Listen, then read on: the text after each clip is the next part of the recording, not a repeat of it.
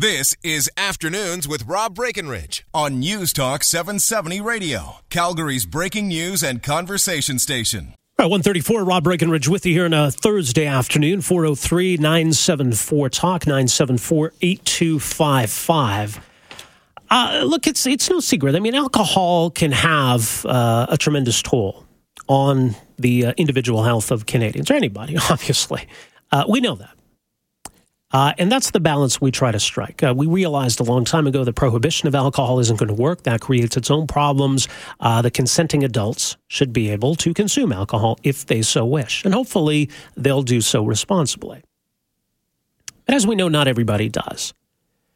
And so alcohol is a reason for a lot of illness, a lot of injury, and a lot of death in Canada. That we know. Some new numbers out today attempt to quantify that a little further. From the press release, last year about 77,000 hospitalizations in Canada were due to conditions entirely caused by alcohol. That compares with about 75,000 for heart attacks. A new report called Alcohol Harm in Canada, examining hospitalizations entirely caused by alcohol and strategies to reduce alcohol harm, released by the Canadian Institute for Health Information, examines these hospitals that are 100% caused by the harmful consumption of alcohol. And it goes through some of the numbers and obviously makes some suggestions on how we go about tackling the problem. Joining us for more on this research, pleased to welcome to the program Jean Harvey, Director of the Canadian Population Health Initiative. Thanks so much for joining us here. Welcome to the program. Thank you for having me. Okay, so give us a bit of an overview then on what it is we're looking at here and how you pull together all these numbers. So first of all, it's probably important to understand what we're talking about when we talk about hospitalizations entirely caused by alcohol. It is a new indicator we're producing here at CIHI across provinces and territories, and even you can get into the regional level as well. But when we're talking about that, we are talking about things like cirrhosis of the liver, pancreatitis, hepatitis, or alcohol intoxication. So those things that you've actually been admitted to hospital for. So that doesn't include things like your emergency department visits due to alcohol or motor vehicle, traffic injuries, etc. And even though it doesn't include all those things, the numbers are still pretty high, as you mentioned in your intro, with 77,000 hospitalizations, and that compares to 75,000 for heart attacks. Should we be surprised by these numbers? Well, they are pretty high, and I think some people don't think of alcohol as being such a harmful substance. But putting out numbers like this is helpful because it gives you a bit of a baseline to see what the numbers are, and then you can look at it over time to see if these are increasing or decreasing. Because I guess one of the things is that there are health and social harms as part of alcohol, and it is the third leading risk factor for death and disability globally, and that's up from sixth place. So, it's an issue, and in terms of our health system, we're always looking at costs and trying to contain costs. So in terms of alcohol-related harm, it's $14 billion, and $3.3 billion are directly related to health care. So that's something to make sure that we do factor in when we're talking about health and healthcare. Okay, so when we're talking about hospitalizations attributable to alcohol, that are 100% attributable to alcohol, right. As this study finds. So what does that include? So it's things like cirrhosis of liver, pancreatitis, hepatitis. It might be alcohol withdrawal or intoxication. So things that you're actually admitted to hospital for, and specifically around alcohol. So those are specifically conditions around alcohol. Okay, so not a situation where alcohol may have been a contributing factor in something. We're talking about... Right. Okay. That's right. There may be some that alcohol is partially attributed to, and things like, as I said, motor vehicle, traffic accident injuries, that's not part of it, and the emergency department visits are not part of it. Are we talking about, for example, injuries related to alcohol or drunk driving collisions, for example? So those are not part of this particular indicator. Okay. No. So there's still, so all to say is there's still lots more around alcohol that if we added those numbers in, it would even be higher. Well, yeah, so that's scary to think. So we're talking about alcohol poisoning, liver disease right. caused by alcohol, that's these kinds of things, right? Yeah. Do we see a lot of variation between the provinces?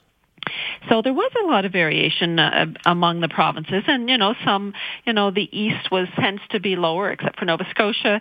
BC was higher in the provinces, and the territories were higher. So there was a fair number of fair bit of variation across the provinces, and it's interesting to see that. And the other piece that we wanted to look at was to look at some of the policies that you can put in place for alcohol harm as well, and look at that in relation to the provinces and territories. Because I suppose if we're going to then link this back around to policies around alcohol, there are different policies from province to province in terms of levels of taxation, how alcohol is sold, et cetera. Do we see any kind of a correlation there? So you're right. When we're talking about alcohol policies, strong alcohol policies can be effective in reducing harm. And when we're talking about policies, you've named some of them. So looking at higher minimum alcohol prices, pricing according to alcohol strength, restricting the hours of sale, limiting the number of liquor outlets. Those are some of the policies we think about when we're talking about alcohol. So we didn't necessarily find a correlation of exactly, if the hospitalizations were high, then the policies were low, because it is a complex topic, and there's a number of factors that need to be included in there. Some of them, sort of went as we thought they might, but there's lots of variation in the policies as well. And policies change. I mean, there's lots of changes going on right now, even since we've put out the report just today, but since it's been in production, some provinces have moved to making alcohol more available in grocery stores, for example. So policies are changing sort of as we speak, and it's a constantly changing environment around that. Okay, so what are the recommendations here then? So recommendations are to, we have established, we haven't, but the group has established low-risk drinking guidelines. So certainly if people are going to drink, we suggest that they drink with moderation. So low-risk drinking guidelines are women shouldn't exceed 10 drinks a week, no more than 2 drinks a day. Men, 15 drinks a week, no more than 3 drinks a day. And certainly if you're driving or if you're pregnant or expecting to be pregnant, 0 alcohol is what we'd be thinking about. So it's keeping that in moderation is really important. The other piece is maybe the healthcare side of things. We looked at the Commonwealth Fund survey, and it asked the question that in the past 2 years, have you or your doctor or your the clinical staff you work with been talked about alcohol? And actually only about a quarter of males and females reported that in the past 2 years they've talked to their healthcare provider about alcohol. So that's the other piece that maybe could be incorporated, because if you can identify that the person has an issue with alcohol, then you can get them into an intervention and refer them on to other services. Okay, but some of these goals, when we talk about moderate consumption, et cetera. I mean, how do we get there? How do we accomplish that?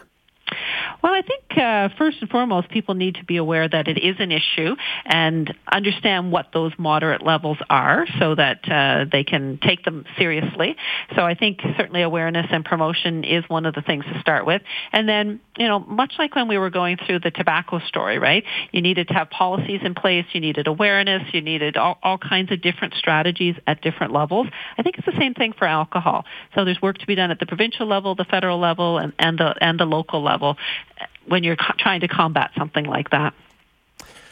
What I find interesting here, that there's a bit of a paradox in some of these findings. It says here that lower income groups report less heavy drinking, but have higher rates of hospitalization. Now, why would that be? So that is a paradox, because that's not what you would expect, right? You would think that it would go the other way, but when you look in the literature, and this is something we found with our study too, but it's also recorded in the literature, and some of the possible reasons are things like higher stress levels that lower income people have. They have limited social supports or poor diet and physical activity. So some of those things can contribute to the hospitalizations. So it's probably some of those conditions that are contributing to this paradox. But you're right, it's an interesting finding for sure. Yeah, it certainly is. Well, we'll leave it there. Jean, appreciate you making some time for us here today. Thanks for this. Well, thank you very much, and have a good day. You too as well.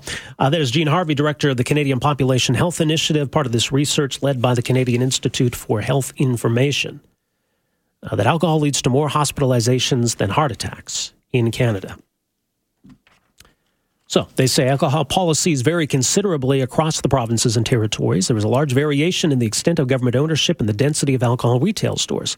Alcohol pricing policies are the most effective and cost-effective method of reducing alcohol consumption and harm. Most provinces and territories establish minimum alcohol prices. Many do not adjust these prices to keep up with inflation. Few jurisdictions adjust pricing to align with the percentage of alcohol content, which can prevent products with a high alcohol percentage from being sold at low prices. For example, vodka would cost more than beer. What's interesting is because alcohol is sold very differently in Alberta than it is in Saskatchewan. Saskatchewan has still, to a large extent, the old government monopoly retail model. We get the province, for example, that has the highest impaired driving rate is Saskatchewan. Now, Alberta, conversely, doesn't have minimum pricing. Well, we do in bars now, I guess, but not when it comes to retail. We do have a privatized retail model. We do have stores that are open very late, till 2 a.m. in a lot of cases.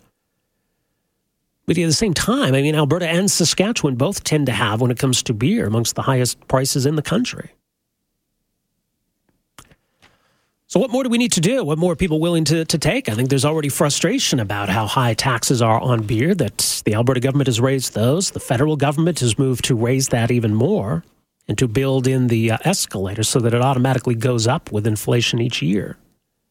I think there's a perception out there that, we're already paying a lot in terms of taxes when it comes to alcohol. We need to keep piling on more. 403-974-8255. We're back with more right after this. Afternoons with Rob Breckenridge, starting at 12:30 on News Talk 770 Calgary.